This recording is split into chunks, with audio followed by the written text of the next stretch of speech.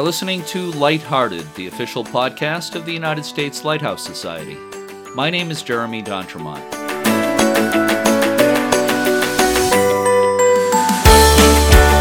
Welcome. On this podcast, we discuss all kinds of things having to do with lighthouses, mostly their history and preservation. My co-host is Michelle Jewel Shaw of Friends of Portsmouth Harbor Lighthouses, a chapter of the American Lighthouse Foundation. Hi, Michelle. Hello, Jeremy, and hello to all of our listeners out there. Michelle, we've mentioned a few times that you're a lighthouse volunteer, a mom, a student, and a photographer. I know that for your photography business, you use the name Seashells Photography. What kind of photography do you do? And how can people find out more about that? I really enjoy doing landscape photography. I have done a few weddings, some engagement photos, senior photos, things like that. But my love is photographing lighthouses and seascapes and things like that. You could find more about, I have a Facebook page called Seashells Photography on Facebook. So you could definitely search up that page and see some of the photos that I've taken. Well, I thought we were overdue in mentioning a little bit more about that. You do very beautiful work. Well, thank you. Glad we're finally able to say a little bit more about that, and I hope people will check it out. So, Seashells Photography. Thanks, Michelle. Today on Lighthearted, we're going to take a trip to the West Coast. The West Coast of New England, that is. Did you know that New England has a West Coast, Michelle? Would you be talking about Vermont, maybe? Exactly. People are often surprised when they find out there are several lighthouses on Lake Champlain, which forms the border between Vermont and New York. Today we're going to talk about a couple of the lighthouses on the northern side of the lake on the Vermont side, right near the border with Quebec, Canada. The lighthouses we're going to talk about are privately owned, and we'll be talking with the owner. Let's start by giving some history of Lake Champlain and its lighthouses. Sure, Jeremy. Lake Champlain, bordering New York, Vermont, and Quebec, was once a bustling waterway. The opening of the Champlain Canal in 1823 meant faster shipping to New York, and navigational aids were needed. More than 10 lighthouses were built on the lake in the 19th century on the New York and Vermont sides. Isle La Motte, pronounced locally as Isle La Motte, is at the northern end of the lake, very close to the border with Quebec. The island became the site of the first French settlement, Vermont, in 1666. The Shrine of St. Anne stands today where the French, under Captain Sieur de la Motte, built Fort St. Anne in 1666. The island was attacked by British gunboats in the War of 1812. The Battle of Plattsburgh followed. It was a major American victory and the largest battle ever on Lake Champlain. A light was established at Isle La Motte about 1829. This light was actually a lantern placed in an upper window of a stone house belonging to Ezra Pike Jr. The house still stands and is a private residence. In 1856, a stone pyramid with a lantern was erected. There was no house near the beacon, so the keeper had to travel a good distance to tend the light. Increased shipping traffic in the area made a more permanent lighthouse a necessity. In 1879, Congress appropriated $5,000 for a better light and a keeper's house. The present 25-foot cast-iron lighthouse was built in 1880 with a wooden keeper's dwelling. The tower, equipped with a 6th-order Fresnel lens, displayed a fixed white light. This light was 46 feet above water, and its light was visible for 13 miles. Wilbur F. Hill was keeper of the old beacon starting in 1871, and he remained at the lighthouse station until 1919, serving 48 years as keeper. During his years at Isle La Motte Light, Keeper Hill received awards for having the best-kept station in the district. Hill also maintained a 100-acre farm nearby. He retired from lighthouse keeping about 6 weeks before he died. The station's final keeper was William Grant, the nephew of Maine Lighthouse heroine Abby Burgess Grant. A skeleton tower with an automatic beacon replaced the lighthouse in 1933. The station was sold into private hands, and the lighthouse remained dark for nearly 70 years. In 1949, the property was bought by the Clark family. Meanwhile, a handsome 40-foot stone lighthouse tower was built in 1858 at Windmill Point in Alburgh, Vermont, about 6 miles north of Isle La Motte. Windmill Point Lighthouse is sometimes referred to as one of the Three Sisters lighthouses of Lake Champlain. Its siblings are the similar towers built around the same time on the New York side of the lake at Point Aux Roches and Crown Point. The tower at Windmill Point originally held a 6th order Fresnel lens exhibiting a fixed white light. Windmill Point's last keeper was Edward H. Hill, son of Wilbur Hill, longtime keeper of Isle La Motte Light. Edward Hill and his wife Lillian raised 8 children at the light station. In 1931, the light was removed from the lighthouse at Windmill Point, and it was relocated to a nearby steel skeleton tower. The lighthouse and keeper's house passed into private hands. In 1963, Lockwood Clark, better known as Lucky Clark, purchased the property, making 2 lighthouses in his family. In 2001, the Coast Guard began looking at the possibility of reactivating some of Lake Champlain's lighthouses. On August 7, 2002, National Lighthouse Day, over 300 onlookers cheered as the lighthouse was relighted at Windmill Point. For the first time in almost 7 decades, Lake Champlain had a working lighthouse. Then, on the evening of October 5, 2002, the Isle La Motte Lighthouse returned to service at dusk. Attendance on the relighting ceremony was estimated at more than 300. Local school children had the honor of relighting the lighthouse. The group included Lois Cameron, great-granddaughter of Keeper Wilbur Hill. As the light came on at 6:18 p.m., a cannon blazed and Lucky Clark vigorously rang the bell near the lighthouse. In December, I had the chance to talk on the phone with Rob Clark, owner of the Isle La Motte and Windmill Point lighthouses. This interview is a bit longer than most of the ones we've had in this podcast. In the past, we've broken up some of the longer interviews into multiple episodes, but I've decided to keep this one in its entirety in this episode. We'll include one short break in the middle. I've known Rob Clark for close to 20 years, and you can think of this as a friendly conversation between friends. Let's listen to our conversation now.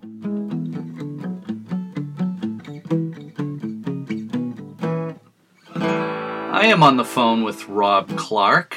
And Rob, we've known each other for a while. I have visited your lighthouses a few times. It's been a while since I've been there. I visited both Windmill Point Lighthouse and Isle La Motte Lighthouse going back, I think the first time going back just about 20 years, and I visited them both 2 or 3 times back then with you and your dad and your mother, and you were all so hospitable to me back then, and I apologize that it's been so long since I've been there.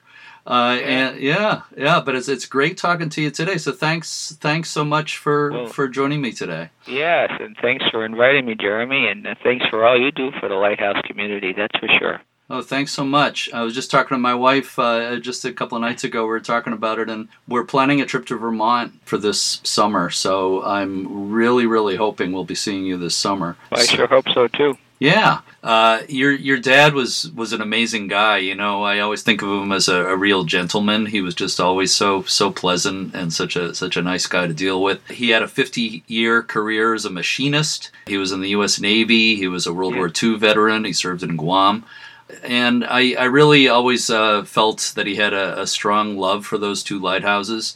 What do you think it was about the lighthouses that he loved so much? Was he much into boating, or was there some? Yes, he was. And I'm glad you brought that to mind, Jeremy. My dad's first and true love was boating. Okay. Especially old wooden inboard. In other words, the engines inside, not as opposed to the outboard engines. Inboard watercraft. And that was from the day he was a young boy when he got up here on Lake Champlain, being right on the lake with his parents.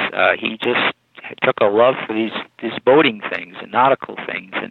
And like I say, if there's any regrets, the only ones would be is I wish that we could have spent more time with his boats, because he, like I said, he just had such a passion for those boats.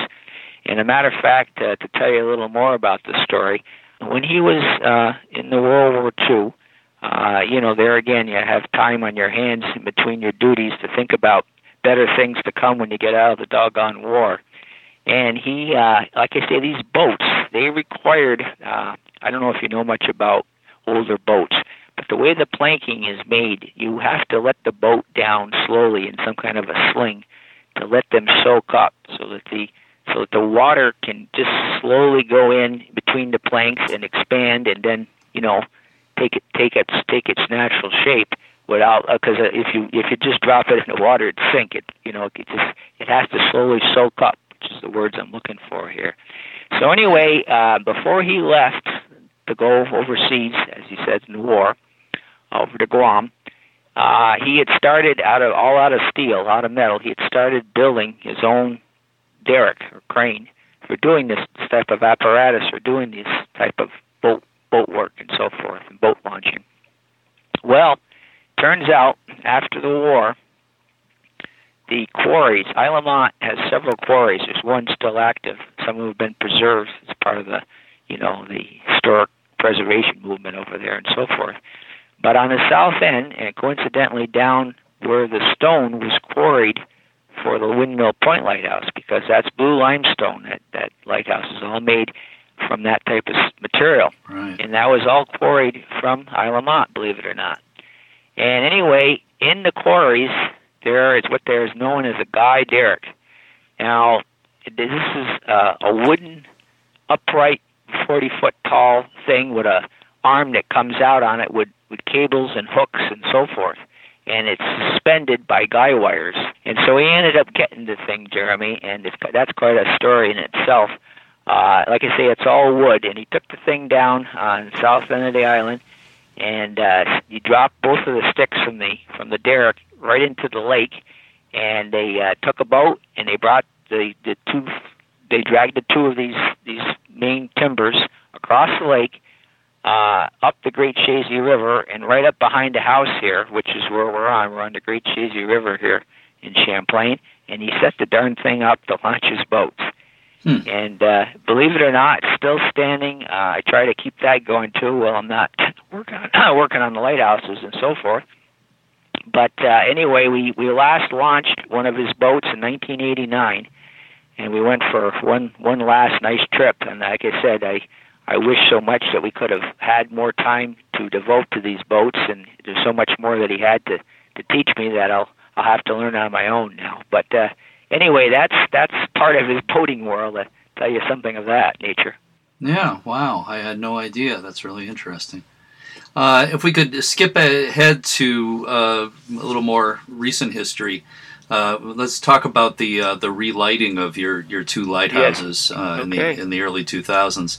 First of all, I understand one of the influences that had something to do with the relighting of your lighthouses was Admiral Bowman of the Coast Guard. That's right. Dick Bowman. We always refer to him as the Admiral, even though he liked to be called Dick. But the Admiral was just an amazing man, and let me tell you a little bit about how that came to be. Back, late 60s, early 70s, Dad wrote to as you know, the Lighthouse Service became part of the Coast Guard. So he wrote to the 1st District down in Boston and asking about various questions about the lighthouses. This is years ago, and my gosh, didn't hear a word back, didn't hear a boo, absolutely nothing. And one day, out of the clear blue sky, come this letter, and it's from this fella, Admiral Bowman. And dear Mr. Clark, I got all your information that you sent. My aide, Captain Parr, found this stuff, and he brought it to my attention. And may I come visit you folks? Well, we just wrote back, yes, sir. We'll be glad to see you. You let us know. We'll be there with bells on, as they say, you know. And so anyway, like I said, the Admiral came with his wife, Dottie. And this is in September of 1988. And the Admiral, like I say, met us at Isle La Motte Lighthouse. And my mom baked up a nice pie, and we got together, and we all sat down at the kitchen table, and he talked, and he says, what do you guys think about putting that light back in your lighthouse? And, of course, we were sitting there, my gosh, saying, wow, you know, Admiral, we thought about this many times, but, you know, nothing ever came of it. And so that's how that all began. And like I say, over the many years, we became very, very friendly with the Admiral. He became a good friend and a good mentor for me personally. And the Admiral, if you wanted to go see a lighthouse, you just had to ask Dick, and the Admiral would get you in there because he had to pull to get anywhere you wanted, basically. Huh. And anyway, back in 2003, in February, my dad and I took him up on the offer to go down to Florida and visit him, and we went and climbed the Cape Canaveral Lighthouse. Wow. Which was just a real treat for me because I'm a space nut. I love all the Cape Canaveral and the Apollo and Gemini and Mercury missions, and of course when you're up at the top of the lighthouse you can see every one of where all those gantries were right from the very beginning of the first launch back in 1950.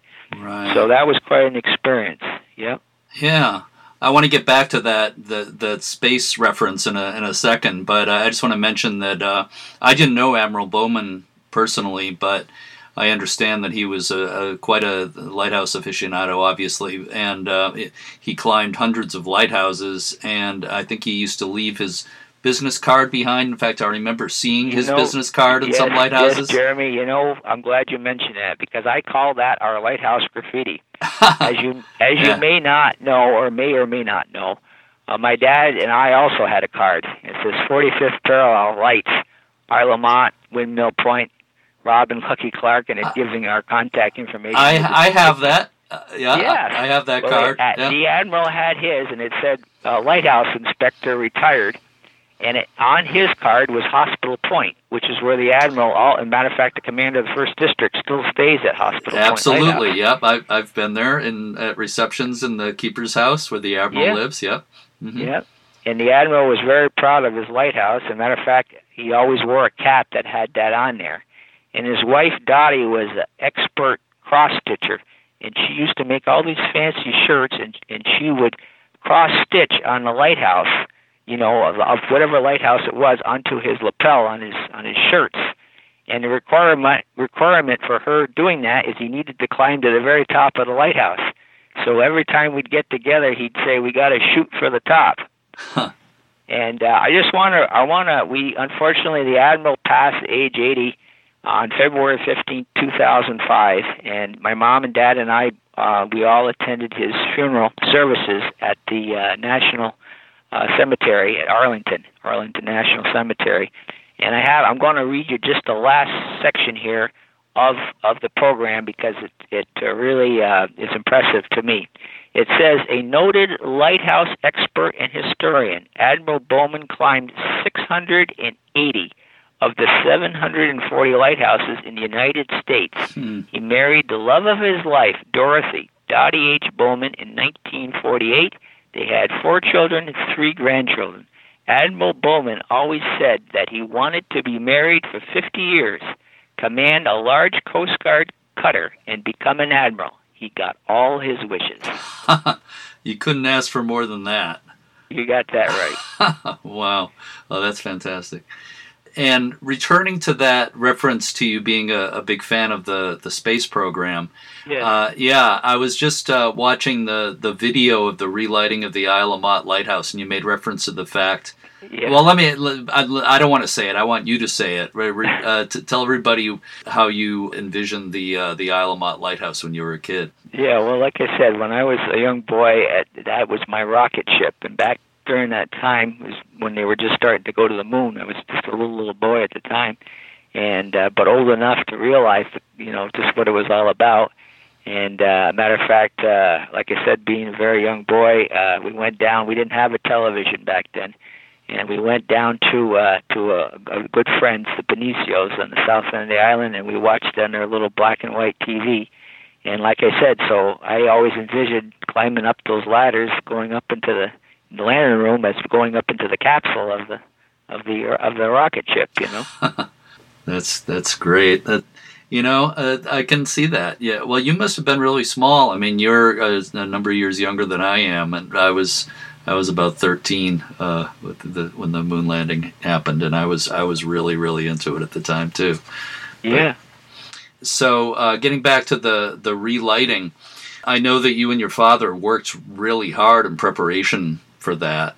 You put a lot of sweat and toil and money into that. Can you talk about that a little bit?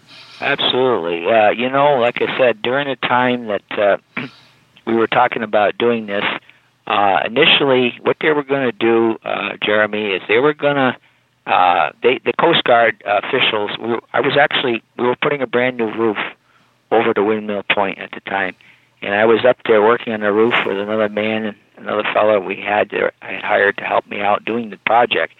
And Dad was down on the ground, bossing the job, and these Coast Guard fellas came up and started talking to him. And so I finally got down, and we took him up the lighthouse, and that's when we started. This is back in 2001 now.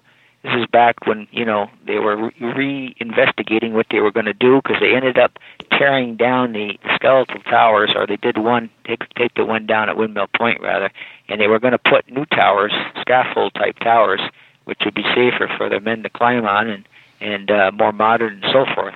And so anyway, this is how it started, like I said, is that they looked at inspected both our lighthouses. And they said, Mr. Clark, they said, we've been in a lot of lighthouses, but yours are some of the best, well-maintained we've ever climbed. And, what do you think about putting a light in here instead of putting one of these hideous towers up? And Dad said, absolutely, that's what I've always dreamed of wanting to do. And so anyway, like I said, what happened is, Jeremy, is that, they have a division up in Portland, Maine, that does a lot of this retrofit type of work. And I won't mention any names here, but some of the fellows came down, and there again, I don't want to demonize anybody, but they wanted to get her done, as they say, get the job done and as quick as possible and as cheap as possible. And Dad and I got talking about it, and we said, these are our lighthouses, and we want this thing the way we want it. And so we communicated back and forth, and we ended up having to fabricate a pedestal. The pedestal is what holds the apparatus, the light itself. Right. And what happened is that when they decommissioned these lighthouses, 31 at Windmill and 33 at Isle Lamont, respectively, I'm sure those folks never envisioned these lighthouses ever holding the light again. So for some reason, at Isle Lamont, they stripped it right down to the floor, no pedestal, just the holes where it was mounted. That's all you could see of it.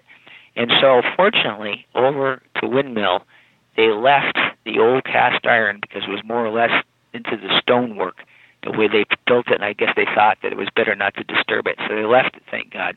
And so it's good that they did, because I was able to take the dimensions off of that, and we fabricated one all out of steel pipe, basically, and I call it like pancaking, because what it is you have to take several different diameter pipes and cut them, and make it look like a real pedestal would have looked, And like I said, we were very adamant about doing things right, because there again, the Coast Guard guys, they wanted to bore a hole right through the bulkhead, and we said no. We said there's ventilators, as you know, in lighthouses, usually 90 degrees apart, to vent when a kerosene lamp was in there. Right. And so we ended up making an adapter plate both outside and inside, and we ended up doing all the framework for the solar panels. We took 20-foot lengths of angle iron and cut them up, to make up the triangular type structure, and mounted it.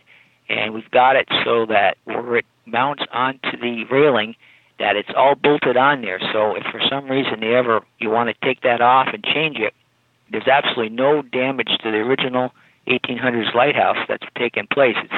Everything's good to go, And like I said, that was obviously a heck of a lot more work than it would have been to take some shortcuts. But that gives you a little bit of an idea of what was involved on that. Why don't we talk a little bit about what the relighting meant to you and your father? I know it meant a great deal to both of you. So what did it mean to you? Just in a personal sense to you and your father? Yeah, that's a good question, Jeremy. It's like I said, it's you can't really put it into words. It's a feeling. How do you really explain it? It's something. Well, someone once said, "The work of today is the history of tomorrow, and we are its makers." And I think that sums it up right there, That's a good way to put it, yeah. And it had to be a kind of an emotional time for your father, too. Very, very much so, especially for my dad, because, this is something before I came into existence, he was, preparing in his own way, for this, even though it seemed like an impossible dream at the time, And like I said, and I'm just more or less trying to follow his footsteps as I've always done. Yeah. It's like a lighthouse isn't really a lighthouse without a light. One thing my wife likes to say is that a lighthouse without a light is it's like it has no soul. Right. That's kind of a good way to put it. I think so too. Yeah.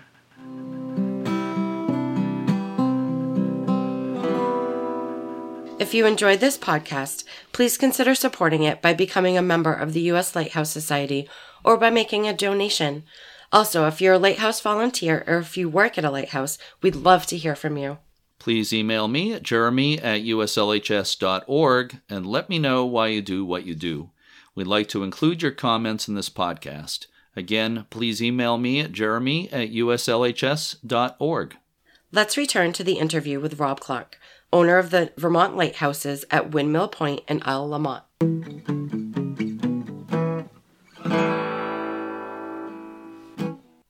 Let's back up a little bit and talk about the history of the lighthouses a little bit, if we could. Yeah. Wilbur Hill at Isle La Motte, he had actually one of the longest careers at a single lighthouse of any keeper I've ever heard about.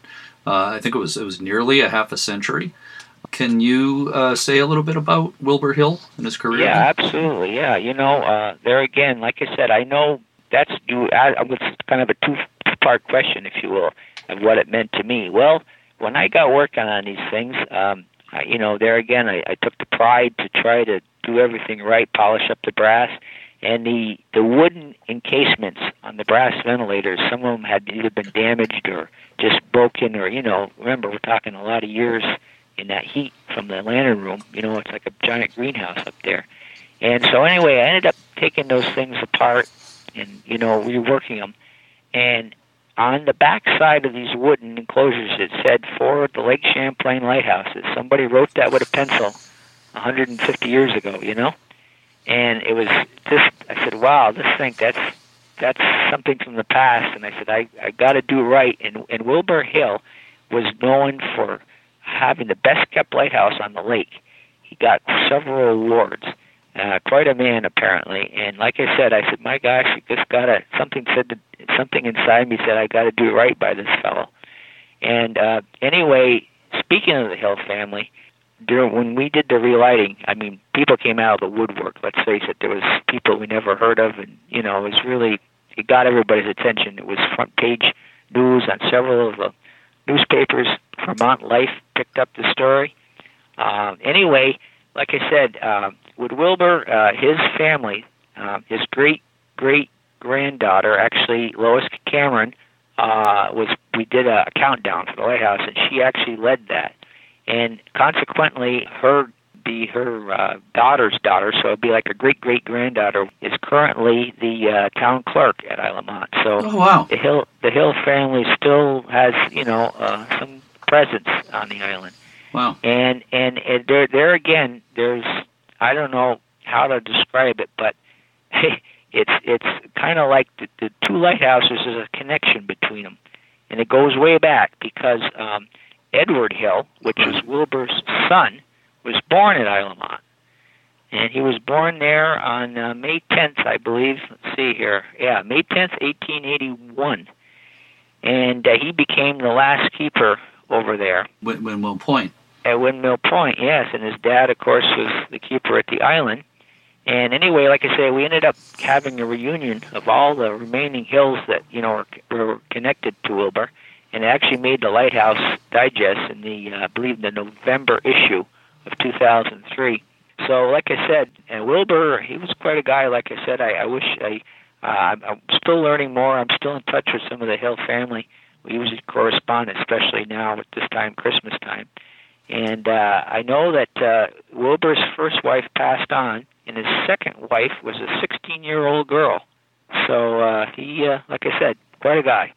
Well, I don't know how you feel about the possibility of either place being, let's say, haunted or anything like that. But, I always say some people wonder about such things, and I always say that whether you believe literally in such things or not, the spirits of these people, the keepers and the families, the spirits of these people are there, no matter how you see it, whether you see Absolutely. it literally Absolutely. or figuratively or however you want to see it. But Yes, the spirits yes. are very, very much there.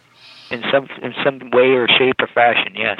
Yeah. So, anything else about any of the keepers at either of the lighthouses? Yeah. Well, there again, I'm still learning stuff about these lighthouses, even though I've been involved with them since I took my first breath.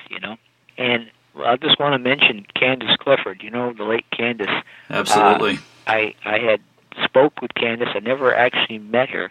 We talked on the phone, and she was going to do some research for me down in Washington to get more information on these lighthouses. And sadly, she wasn't able to, live long enough to do so. But from what I've been able to gather on some of it on my own accord, the first keeper at Windmill was a lady by the name of Clorinda Mott, and she was the daughter of Joseph Mott, and she became the first keeper. And her uncle, I believe, was Danforth Mott, and that was who the government bought the property from. So there again, I don't know for sure, but I'm assuming that he probably said, "Hey, you're buying this property, but you could do a little more for me here. Put my granddaughter, my daughter or whatever the niece, put her in there as a keeper."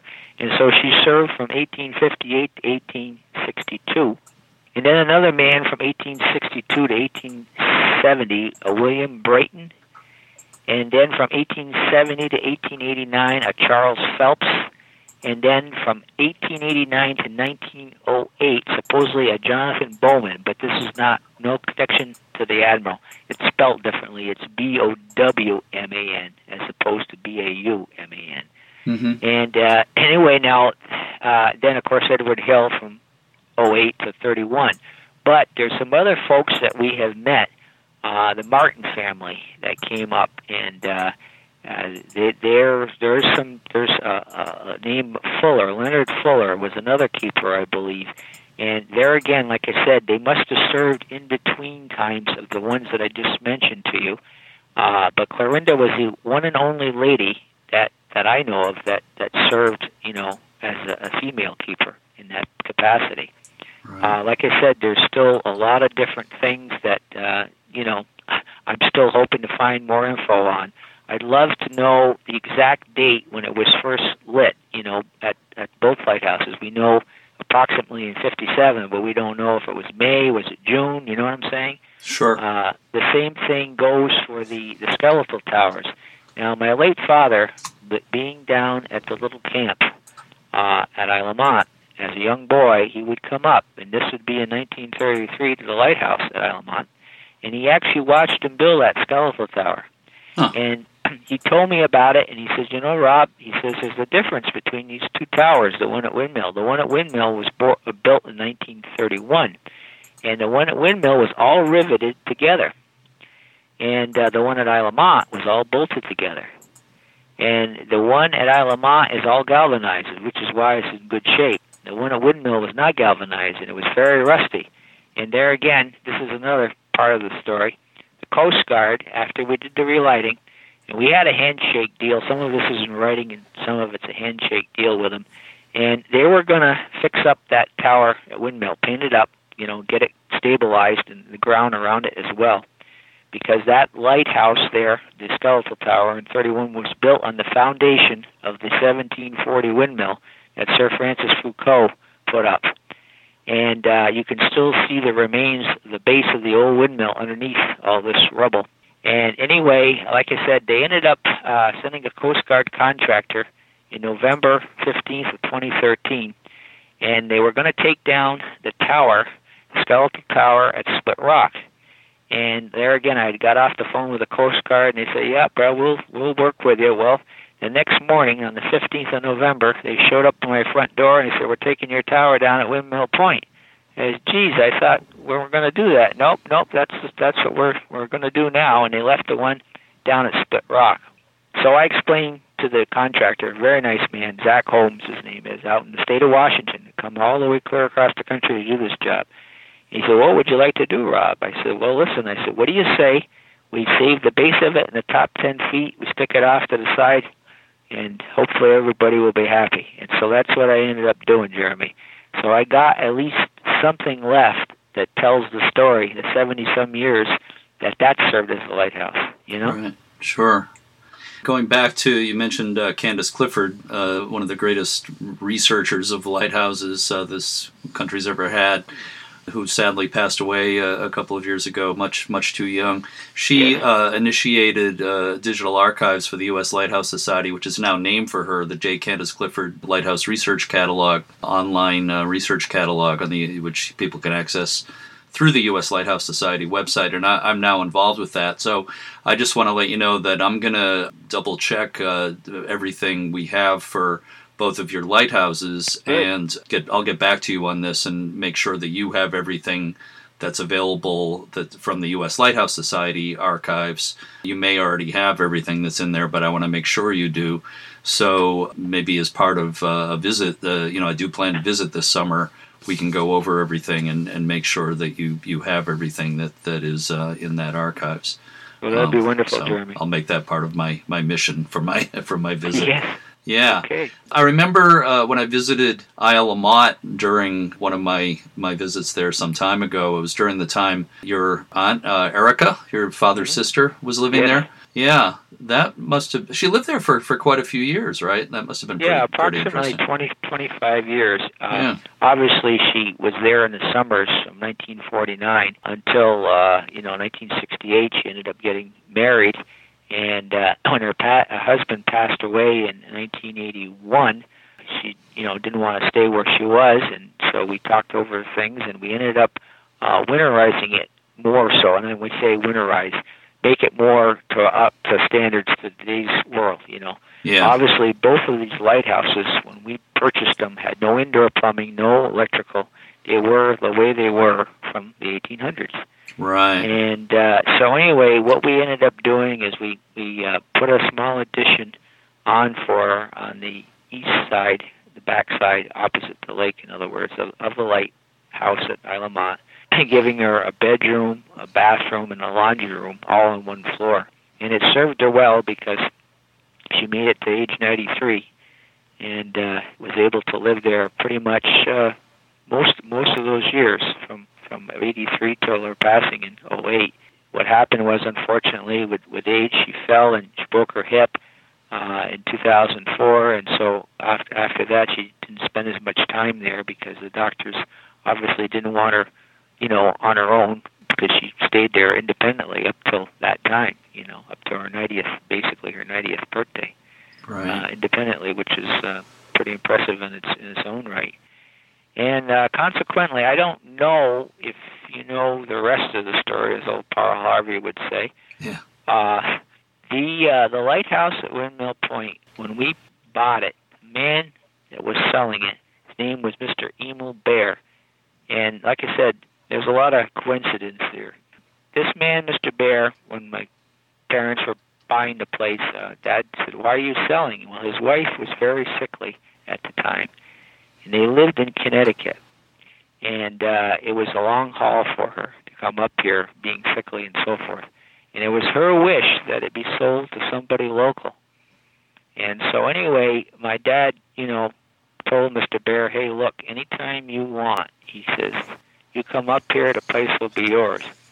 And so a few years went by after 63, around maybe 65, 66, somewhere thereabouts, Memorial Day weekend, he come up to the house in Champlain and come knocking on the door, and he says, "Geez, Mr. Clark, you remember me?" He said, "I sure do." He says, "Is that offer still good?" He says, "Dad says it sure is."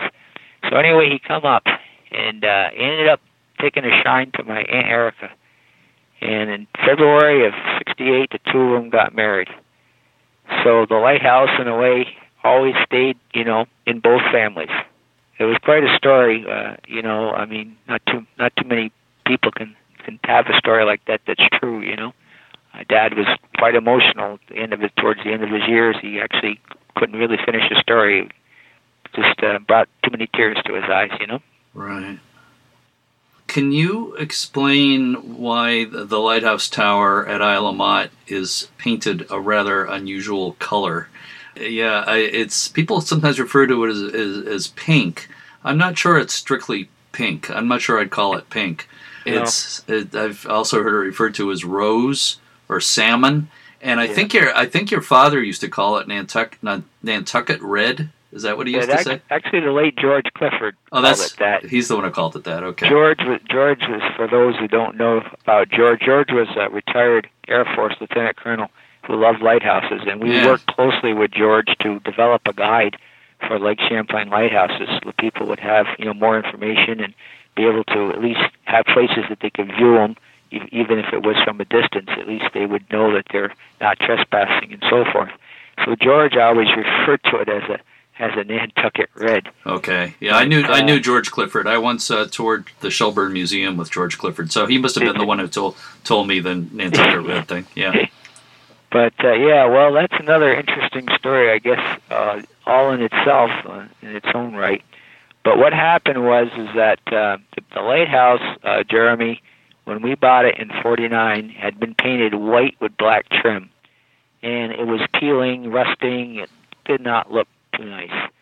And so Dad decided he got a bunch of his buddies and some big industrial grinders from the old Sheridan here, and they proceeded to grind the thing right down to bare metal.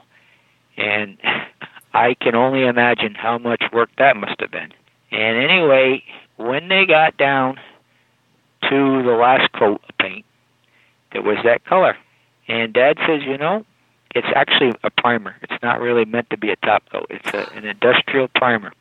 Okay. And Dad says, I like that darn color, because he was able to get some of that paint, because it's back, in the time when you could get a lot of these older style paints and so forth. Yeah. And he painted that color, and it's been that color ever since, Okay. And it's actually a very bright red orange when it's freshly put on, and it does fade out like all paints. And there again, like I said, it really wasn't meant as a top coat, so it fades that much more so.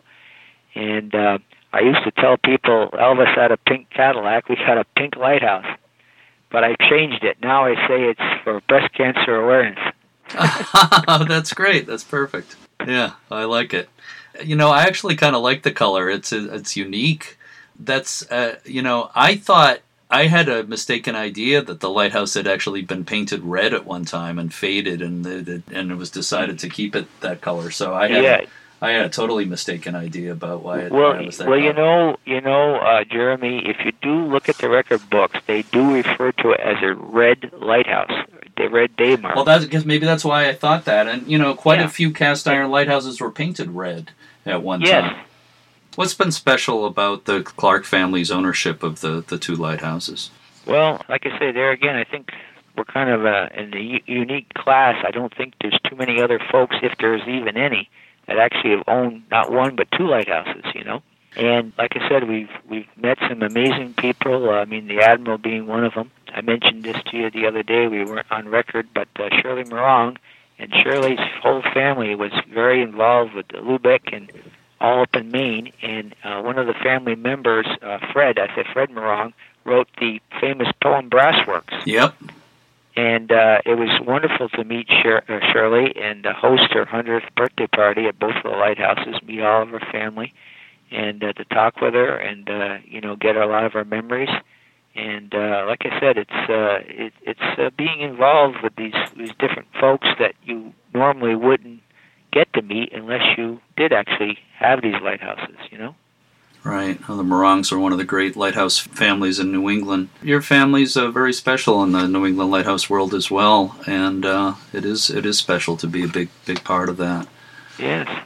Is there anything you can tell lighthouse buffs who might want to photograph your lighthouse? And this kind of brings us to a little bit of maybe a sensitive subject. And I know that things haven't always been easy, and people have to realize that owning lighthouses is not all roses and glory. It's tough it's tough in so many ways. It's a lot of work, and there's a lot of it's not headaches and heartaches. Yes, absolutely. Territory. Yes. Everything that glitters is not gold, as the saying goes, Very true. Yeah. Mm-hmm. And access is limited to a large degree because of private roads at both lighthouses, actually. Mm-hmm. So maybe you want to comment on that a little bit without getting into tremendous detail. But so sort of a two-part question there, and also any recommendations for. And I know there's no simple answer to that, but for people who might want to photograph the lighthouses, there isn't. And most of what I call the true lighthouse aficionados, buffs, whatever you want to call them, I have no problems with them. They go, they take their picture. Either they ask me beforehand or they don't, and they don't do any damage. It's those that are going up there to raise holy hell and do whatever damage they can, that's where the problem lies. And that's why you have to keep these gates closed at all times, because you just don't know who's coming, Mm-hmm. And the biggest issue with road situations has obviously been the lighthouse at Windmill Point. And like I say, it's an extremely long story, but without going into a lot of detail, when my folks bought the place in 1963, the access to Windmill Point's on a peninsula for those that are listening that aren't that familiar, and the lighthouse sits at the very end of this peninsula.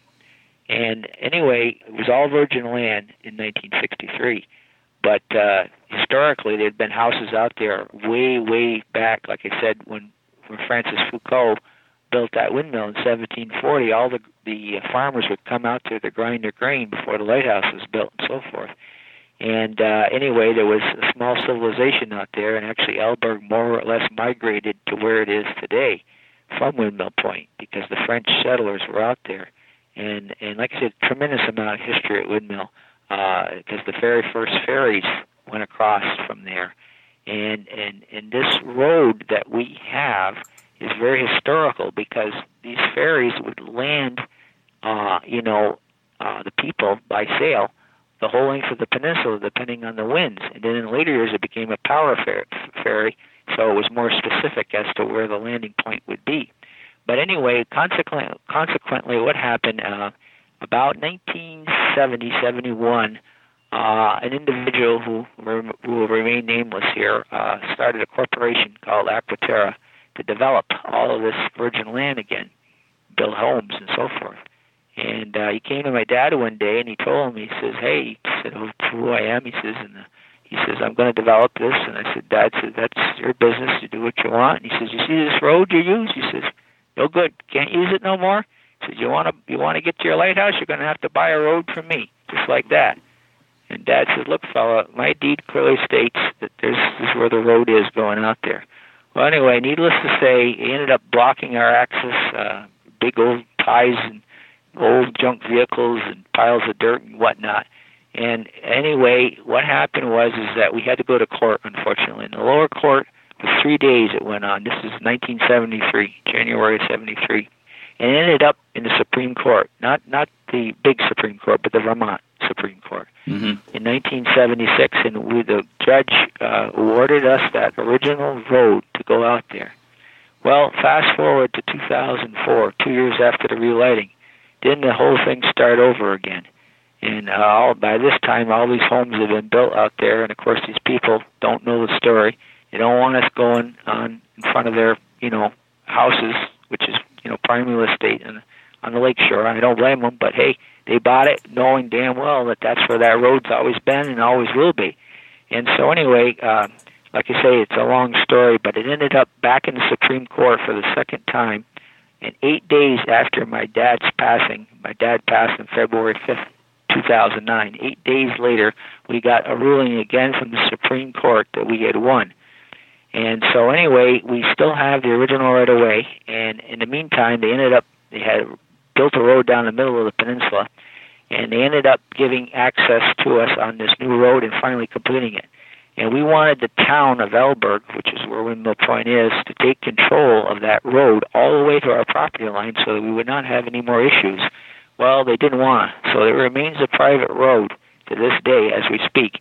And the families on the east side own half the road, and the families on the west side own the other half. Huh. And so consequently, if they want to come out and stop somebody from going out there because you're supposed to be in quote-unquote invited guest. If you're not invited, they can throw you the hell off and there ain't nothing you can do about it, which is sad. And, like I said, we still have that original right-of-way, so I've actually got two roads. Not that I need two roads, but I've got two roads now, the original right-of-way and this new road. And God, I don't know. Who knows? Who knows where it's going to go? I mean, we thought it was settled after the first Supreme Court case, but you just never know. You know, greed and whatever raises their ugly head, and away you go again. So, as far as people who want to see the lighthouses, it's a little complicated. It is. Yeah. Unfortunately. It's too bad that doesn't seem to be anybody operating boat tours on that part of Lake Champlain. No. Of course, there are out of Burlington, but they don't go anywhere near you. Right. Way south of us by 60 miles almost, you know. It's certainly a beautiful scenic area. It is. Yeah, and the lighthouses would be very photogenic from the water, but other than people bringing their own kayaks or boats up there, it's pretty hard to. Yeah, it's very isolated, very remote. That's the downside about being where we are, you know. Yeah. Out in the middle of a million miles from nowhere, you know. Yeah, well, that's the good and the bad, I guess. Right, the good, bad, and the ugly. Yeah, all three. Let me ask you, what is your hope for the future of the lighthouses at Windmill Point and Isle La Motte? Do you think there's, under the circumstances, I think I'm almost answering my own question here, but being surrounded by other private property, it makes it kind of difficult. The idea that maybe some sort of nonprofit organization or something like that could get involved with the management of the lighthouses. That seems problematic. But do you have any thoughts on any of that? Well, Jeremy, that you've hit the $64,000 question here. Yeah. It's still evolving. This whole thing's still evolving, and each day goes by. Like I say, things are always changing. Getting new neighbors at both of these lighthouses, actually. And, with new neighbors and new people come new ideas and new thoughts. And like I said, my crystal ball is pretty foggy, as most of us have that same issue. I really don't know for sure, but one can only hope for the very best that can possibly be had. Well, it's hard to say any more than that at this point. There's really nothing more we can say. They're wonderful properties. They're very historic. They're very beautiful. And you and your father, your mother, your aunt, the Clark family have been amazing stewards for those properties for so many decades now. Yeah.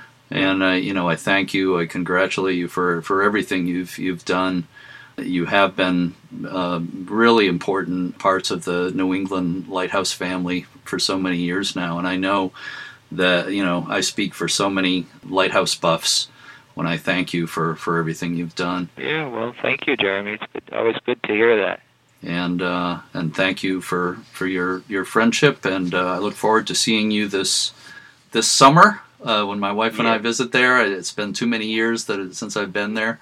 Rob Clark. I always used to say, don't be strangers. Rob Clark, thank you so much for spending this time with me today. I really do appreciate it, and I wish you... Yes, and thank you, and a very Merry Christmas and a Happy New Year to you and your wife and all your loved ones, Jeremy. I wish you all the same and many more. Thank you so much, Rob. Okay, take care. Most of Lake Champlain's lighthouses are privately owned, and public access is problematic with many of them. But one of the Vermont lighthouses that's easy to visit is the Colchester Reef Lighthouse at the Shelburne Museum. It's one of 37 buildings on the grounds of the museum that has been called New England's Smithsonian. Colchester Reef Lighthouse used to be out in the middle of Lake Champlain. It was deactivated in 1933 and it fell into disrepair. Then in July 1952, Electra Havmeyer Webb, who had inherited a fortune in the sugarcane industry and founded the Shelburne Museum, purchased the lighthouse from Paul and Lorraine Bassett, who had bought it from the Coast Guard for $50. They were planning to use the lumber from the lighthouse for the building of a home. Before the building was dismantled, every part was photographed and numbered for identification. A crew of 5 men dismantled the lighthouse and took it to Shelburne by barge, reassembling it in less than a month. It was placed on a new foundation at the museum, and much restoration was done over the next several years. Today it sits on the museum grounds near the landlocked side-wheeler steamboat Ticonderoga. Inside the lighthouse building are exhibits on Lake Champlain history, steamboats, and lighthouse life. You can check out shelburnemuseum.org for information on hours and more. I definitely recommend a visit to the Shelburne Museum for the lighthouse, the steamboat, the covered bridge, the round barn, and all the other cool stuff that's there. That's all for this episode of Lighthearted. Thank you to our guest, Rob Clark, owner of the Windmill Point and Isle La Motte Lighthouses in Vermont. And thanks to all the volunteers, members, and staff of the U.S. Lighthouse Society. Be sure to go to uslhs.org to learn more about everything the United States Lighthouse Society has to offer, including tours, the Passport Program, and all kinds of educational resources. As always, thanks for listening, and keep a good light. Everywhere I go, I'm gonna let it shine.